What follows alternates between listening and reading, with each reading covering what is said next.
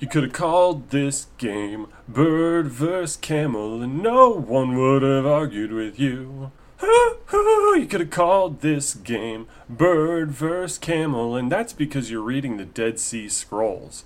It very much has a Bird vs. Camel vibe. Thank you very much, JonTron, for your prophetic insight into what we're reading today. And what are we reading today for a little bit of a shorter entry in the Dead Sea Scrolls series? Well, we are starting off on the fragments on Jerusalem and King Jonathan. Now, you may be wondering to yourself, King who? Well, in the period of time in which the Qumran community was first getting set up, there was an actual King Alexander Yannaeus, or Yannai, that is a Hasmonean ruler, the second of them, and he is known in our vernacular as King Jonathan. Now, this is weird because, as a general rule of thumb, politically speaking, rulers did not get along with Qumran, if they had any dealings with Qumran at all. I mean, you have this weirdo cult sitting there praying to God and praising other gods while claiming they're all about the law of God, while also doing astrology and making plans to kill everybody that isn't them. If you were a ruler, you would not like these people very much. So it is presumed that King Jonathan, the Hasmonean ruler, really wasn't a fan of these guys and probably enacted policies against them. However, nonetheless, it could have been that these little fragments here regarding King Jonathan could have been olive branches for peace and agreement. They could have been attempts at liking their political leaders for once, instead of saying that they are all led by Belial and therefore deserve to die in the great day of war when they throw all their bejeweled spears and stuff. We don't know exactly why these are here. It could very well just be that somebody had non-sectarian fragments or scrolls and these somehow got left in the Dead Sea Scroll collection. But we're going to go ahead and assume that yes, the Qumran community somehow, for some arcane reason, produced these. So one fragment writes, Hallelujah, Psalm, ... Thou hast loved as a father, ... Thou hast acted as a prince over ... Vakat. And those who hate thee, ... fear ... The many announce ... fear ... and for those who are perfect, behold, the eyes of the Lord have compassion on the good, and his mercy is great over those who glorify him. From an evil time he saves their soul. He redeems the poor from the hand of oppressors, and delivers the perfect from the hand of the wicked. He desires his tabernacle in Zion, and chooses Jerusalem forever. Okay, so maybe given this address here to King Jonathan, this is all pretty much the same collection here, these poetic fragments. It could very well be that they were attempting to butter King Jonathan up in order to maybe set themselves down the path on controlling Jerusalem. The next fragment reads, Holy city for King Jonathan, and for all the congregation of thy people Israel, who are in the four corners of heaven. May the peace of them all be on thy kingdom. May thy name be blessed. Okay, yeah, sounds pretty cordial, right? Next column, though. I will, ... Oh, and real quick, some people had mentioned the ... They thought that they were ellipses for dramatic effect. I promise you that they are not. And ellipses, whenever I go ... is because the text of the scroll is fragmentary. It is illegible and untranslatable for all the people that have worked on it for all this time. So let's restart here. I will ... in thy love ... during the day and until the evening ... to draw near to be ... to visit them for a blessing ... on thy name which is invoked ... kingdom to be blessed ... on the day war ... to King Jonathan, and then it ends with another ellipses, another fragmentary break. So yes, this is something that by and large we have zero ability to get what's going on here. It's incomprehensible due to the passage of time and various environmental fragments that left the papyrus illegible for us.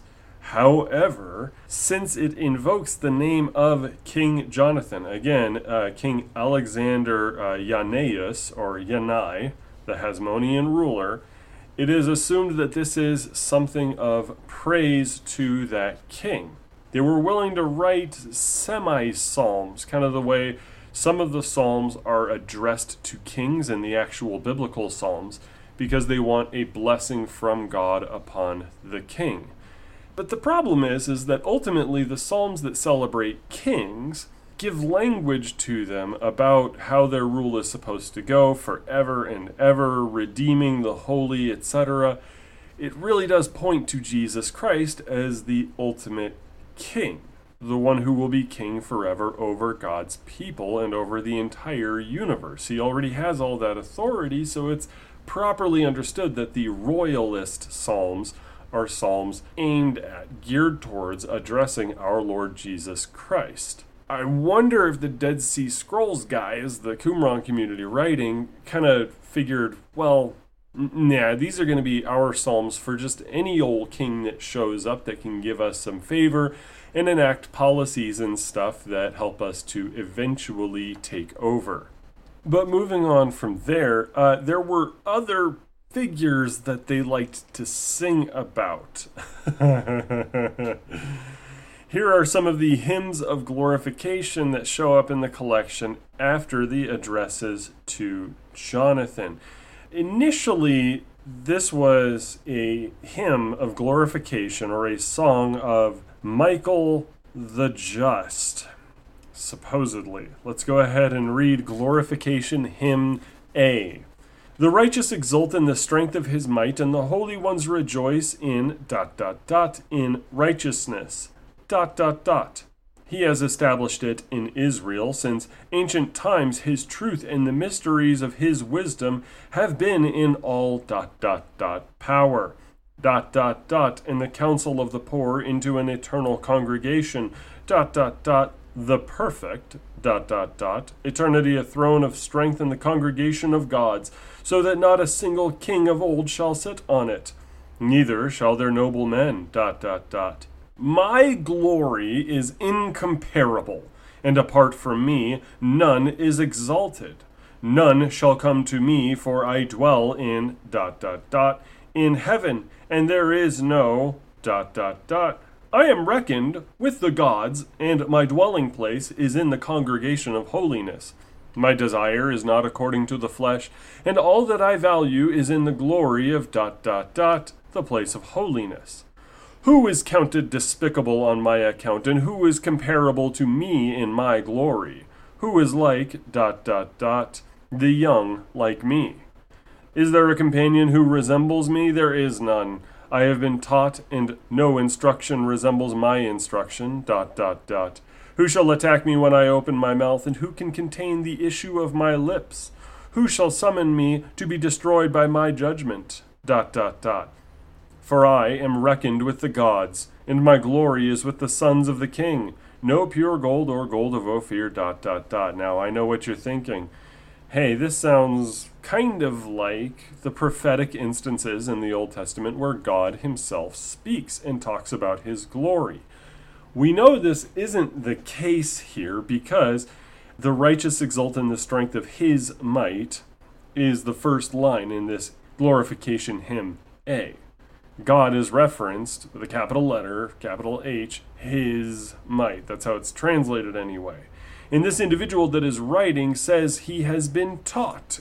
And the Qumran community believe that God does not need to be taught anything. So this is a different individual who is glorified, exalted, lifted up among the gods. And nobody can even raise a finger against him because he's so super special and strong and awesome and glorified. Now, second thing you might be wondering is this a hymn regarding the Messiah? Maybe. After all, they had some very goofy ideas on who the Messiah is, So if he says here in this hymn that I am reckoned with the gods and my glory is with the sons of the king, it could be that they had an early adoptionist idea of the Messiah. They didn't necessarily believe or understand that the Messiah would already be God incarnated into a human body for the sake of saving us. Adoptionism posits that a human being is deified or raised up through their messianic actions. And it could very well be that the Qumran community is speaking with this idea. However, being identified as the Song of Michael, that would be an angel, not the Messiah. But let's see if maybe the next glorification hymn, B here, gives us a few more details. I am reckoned with the gods, and my dwelling place is in the congregation of holiness. Who is counted as me to be despised, and who is as despised as me? And who is like me, forsaken by men? And is there a companion who resembles me? And no instruction resembles my instruction, for I sit, ... Who is like me among the gods? And who shall attack me when I open my mouth? And who can contain the issue of my lips? And who shall summon me to be destroyed by my judgment? For I am beloved of the King, and the friend of the holy ones. No one ... And no one is comparable to my glory. For I have my station with the gods, and my glory is with the sons of the King. I will not be crowned with pure gold, nor with the gold of Ophir, ... Sing ... Well, this is an individual who says that his glory is with the sons of the king, whose station is with the gods. Okay, so now I really do doubt that the Qumran community is really taking a cue from Isaiah when Isaiah tries to speak on behalf of the Messiah, when Malachi tries to speak on behalf of John the Baptist, a voice crying out in the wilderness. But I would wager that there is a 70% chance that this is some psychotic, megalomaniacal individual writing about exalting himself from the Qumran community. Because, boy howdy, did they really love themselves some knowledge, and did they really have some great ideas about themselves. There's a 30% chance that they're trying to put words in the mouth of the prospective Messiah before he shows up, and informing the words they're putting in his mouth by Qumran's theology of, boy howdy, look at all these gods. We have so many gods, we can't even hold all these gods. We're just dropping these gods out of our armfuls of gods while we're on our way to our super duper temple where we're going to make all these idols for our gods that totally, help us obey the law of God as written in the Torah, because we're consistent. And believe it or not, that's about it for the songs and hymns and psalms and the catalog of insanity from the greatest hits of the Qumran community. Now we get to move on to the calendars, liturgies, and prayers of the Dead Sea Scrolls. In other words, a different labyrinth of mirrors, lies, craziness, and extremes in theology here. So we're going to give a taste of this. Like I said, it's going to be a shorter episode than usual, but there are kind of some weird takes on all of this. There was a calendar given that was revolving around the feasts of the Old Testament. That calendar is currently a mess. If you were to ever catch a rabbi on a hot mic talking about their current calendar and the way that they enumerate years, seasons, when they figure out holidays, they can't really honestly tell you or anybody else that it's accurate. Because a lot of the things that would make it accurate were in the temple, which was destroyed in 70 AD. So a lot of different Jewish communities after the Jewish War that ended in 70 AD had different takes on what year, month, or season it was. But I can tell you that the original Old Testament calendar was a lunar calendar, while the Qumran community, oddly enough, has a solar calendar. Because remember, they're all about the law of Moses, except when they don't feel like it, and they like to substitute their own ideas here. But we have a table, a handy dandy table here regarding various courses and where the 6-year cycle goes, where the new moon is supposed to be. I can't really explain it to you. I'm just going to have to read all of these writings here, and hopefully we can make it make some sense. And I'll do some extra study here so we can figure out what all these names are for, but until then, please prepare to be confused and bored, because this is content. Mishmarot A, fragment 1I, to show it from the east, and to cause it to shine in the middle of heaven in the foundation of the creation from evening till morning. There is full moon, on the 4th day in the week of the sons of Gamul in the 1st month of the 1st year. On the 5th day in the week of Jediah, corresponding to the 29th day of the lunar month, which falls on the 30th day of the 1st solar month. On the Sabbath of the week of Hakoz, corresponding to the 30th day of the lunar month, which falls on the 30th of the 2nd solar month.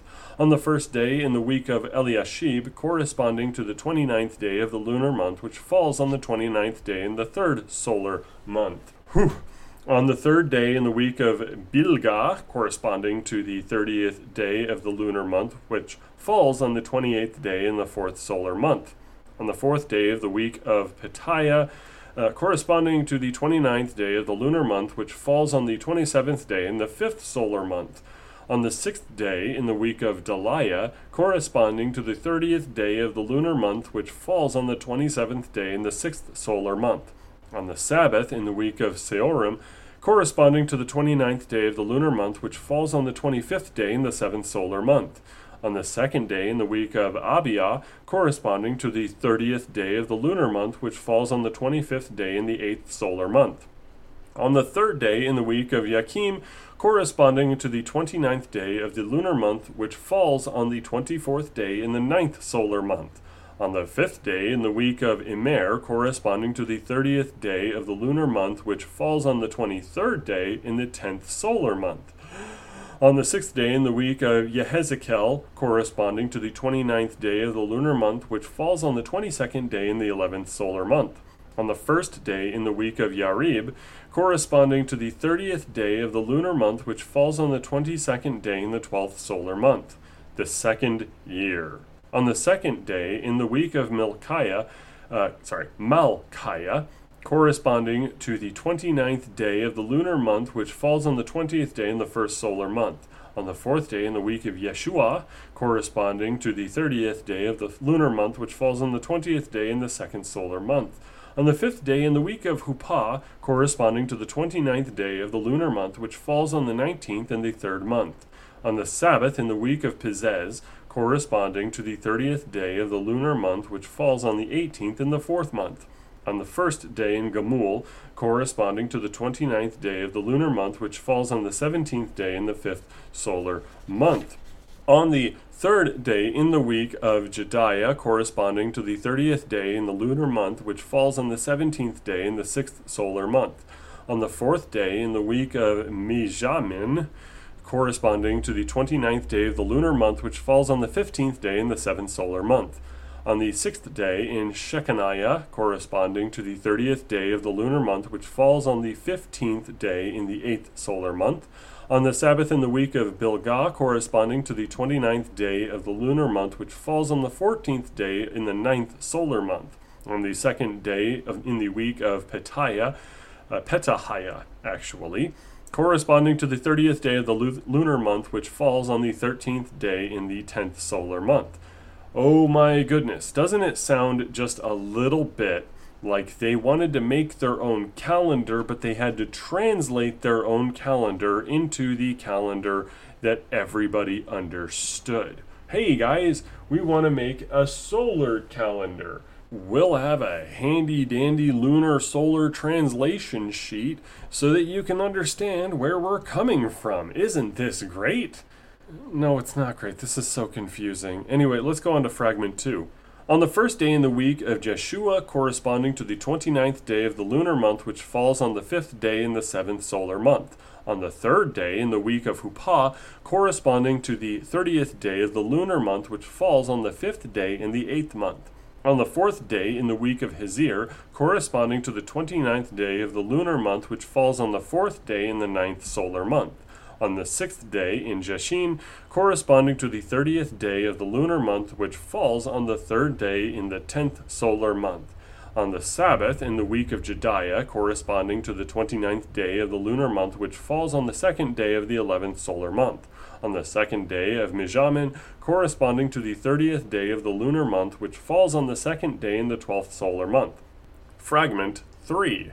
The days, the Sabbaths, and the months for years, and for sabbatical years, and for jubilees, on the 4th day of the week of the sons of Gamul. Fragment 4. The first year, its feasts. On the 3rd day of the week of Meoziah, the Passover. On the 1st day in the week of Jediah, the weaving of the sheaf. On the 5th day in the week of Siorim, the second Passover, Vakat. On the 1st day in the week of Jeshua, the Feast of Weeks. On the 4th day in the week of Meoziah, the Day of Memorial. On the 6th day in Yarib, the Day of Atonement in the 7th month, Vakat. On the 4th day in the week of Jediah, the Feast of Tabernacles, the second year, its feasts. On the 3rd day in the week of Siorim, the Passover. On the 1st day in the week of Mijamin, the weaving of the sheaf. The waving of the sheaf. On the 5th day in the week of Abiyah, the second Passover. Fragment 4. On the 1st day in the week of Huppah, the Feast of Weeks. On the 4th day in the week of Siorim, the Day of Memorial. On the 6th day in the week of Malchiah, the Day of Atonement. On the 4th day in the week of Mijamin, the Feast of Tabernacles, Vakat. The third year, its feasts on the 3rd day in the week of Abiyah, the Passover. On the 21st day in the week of Shechaniah, the weaving of the sheaf. The waving of the sheaf. I can't believe I keep saying that. On the 5th day in the week of Jachim, the second Passover. On the 1st day in the week of Hezir, the Feast of Weeks. On the 4th day in the week of Abiyah, the Day of Memorial. On the 6th day in the week of Jeshua, the Day of Atonement. On the 4th day in the week of Shechaniah, the Feast of Tabernacles. Boy, howdy, they really are trying to take one calendar and align it to another calendar that they were supposed to be on according to the law of Moses, and deciding why not do both. Por que no los dos? This is nuts. We keep reading. On the 3rd day in the week of Jachim, the Passover. On the 1st day in the week of Jeshebeab, the waving of the sheaf. On the 5th day in the week of Imer, the second Passover. On the 1st day in the week of Pizez, the Feast of Weeks. On the 4th day in the week of Jachim, the Day of Memorial. On the 6th day in the week of Huppah, the Day of Atonement. On the 4th day in the week of Jeshebeab, the Feast of Tabernacles, Vakat. The 5th year, its feasts. On the 3rd day in the week of Imer, the Passover. On the 1st day in the week of Pizez, the waving of the sheaf. On the 5th day in the week of Yehezekel, the second Passover. On the 1st day in the week of Yorarib, the Feast of Weeks. On the 4th day in the week of Imer, the Day of Memorial. On the 6th day in the week of Hezir, the Day of Atonement. On the 4th day in the week of Pizez, the Feast of Tabernacles, Vakat. The 6th year, its feasts. On the 3rd day in the week of Yehezekel, the Passover. On the 1st day in the week of Gamul, the waving of the sheaf. On the 3rd day in the week of Maaziah, the second Passover. On the 1st day in the week of Malchiah, the Feast of Weeks. On the 4th day in the week of Yehezekel, the Day of Memorial. On the 6th day in the week of Jeshin, the Day of Atonement. On the 4th day in the week of Gamul, the Feast of Tabernacles. After the French Revolution, they tried to have some sort of bizarre new calendar based on 10-day weeks or something. Every time people try to mess with what is already there, it screws everything up, and people are left so stinking confused by all of it that eventually people just go back to the way it was. This is one of the reasons we have a 52-week calendar, because that's just how it's been. With tiny little minor changes like leap years and stuff like that. But every time somebody tries to overhaul the whole stinking thing, it just confuses everybody. This is also, by the way, why I'm against the metric system. I am happy with pounds, foot-pounds, Fahrenheit, inches, etc. Can we just keep that instead of having to deal with this weird overhaul they imposed on everybody? Let's read from Mishmarot B. Let me check how many pages there are on here. I think, you know what, we're going to call that a day, guys. This is going to be long here. There is a lot of this particular calendar coping attempt at getting everything together. Maybe we'll have a bonus episode this week where I just read things that will make paint dry faster. But for now, I hope y'all feel a little bit edified having gotten through the rest of the poetry in the Dead Sea Scrolls. And I will catch you next time for some really, really dry, but hopefully I can make it entertaining type of stuff. Amen and amen. Wait. Stop. The presses. P.S. Addendum, we got to add some stuff. So I did a little bit of reading to find out that the calendar we were reading from is even crazier than expected. I was wondering, where do all these names come from? Real quick, let's look at 1 Chronicles chapter 24. This is when King David is organizing the priests, right? Verse 1, the divisions of the sons of Aaron were these. The sons of Aaron, Nadab, Abihu, Eleazar, and Ithamar. But Nadab and Abihu died before their father and had no children, so Eleazar and Ithamar became the priests. With the help of Zadok of the sons of Eleazar and Ahimelech, the sons of Ithamar, David organized them according to the appointed duties in their service. Since more chief men were found among the sons of Eleazar than among the sons of Ithamar, they organized them under 16 heads of fathers' houses of the sons of Eleazar, and 8 of the sons of Ithamar. They divided them by lot, all alike, for there were sacred officers and officers of God among both the sons of Eleazar and the sons of Ithamar. And the scribe Shemaiah, the son of Nethanel, a Levite, recorded them in the presence of the king. And the princes in Zadok the priest, and Ahimelech the son of Abiathar, and the heads of the fathers of houses of the priests and of the Levites, one father's house being chosen for Eleazar, and one chosen for Ithamar. The first lot fell to Jehoiarib, Jehoiarib. The second to Jediah, the third to Harim, the fourth to Seorim, the fifth to Malchijah, the sixth to Mijament, the seventh to Hakoz, the eighth to Abijah, the ninth to Yeshua, the 10th to Shechaniah, the 11th to Eliashib, the 12th to Jachim, the 13th to Huppah, the 14th to Jeshabeab, the 15th to Bilgah, the 16th to Immer, the 17th to Hezir, the 18th to Hapizez, the 19th to Pethahiah, the 20th to Jehezkel, the 21st to Jachin, the 22nd to Gamul, the 23rd to Deliah, the 24th to Maaziah. These had as their appointed duty in their service to come into the house of the Lord according to the procedure established for them by Aaron their father, as the Lord God of Israel had commanded him. And of the rest of the sons of Levi, the sons of Amram, and it's a big list of names from there. So, what is Qumran doing here? They're establishing a new calendar, a solar calendar that is 364 days as opposed to 354 from the lunar calendar of the Old Testament. This is hilarious. They are saying, hey everybody, this way that King David organized the priests, that doesn't apply to us anymore because we are in the post-War for Independence from the Greeks era with John Hyrcanus and the Maccabeans and everything like that. Let's have a new solar calendar that's 364 days instead of 354, and let's imprint the old way of going about it from 1,000 years ago and say that we're doing it right. The more you delve into it, the more crazy it is.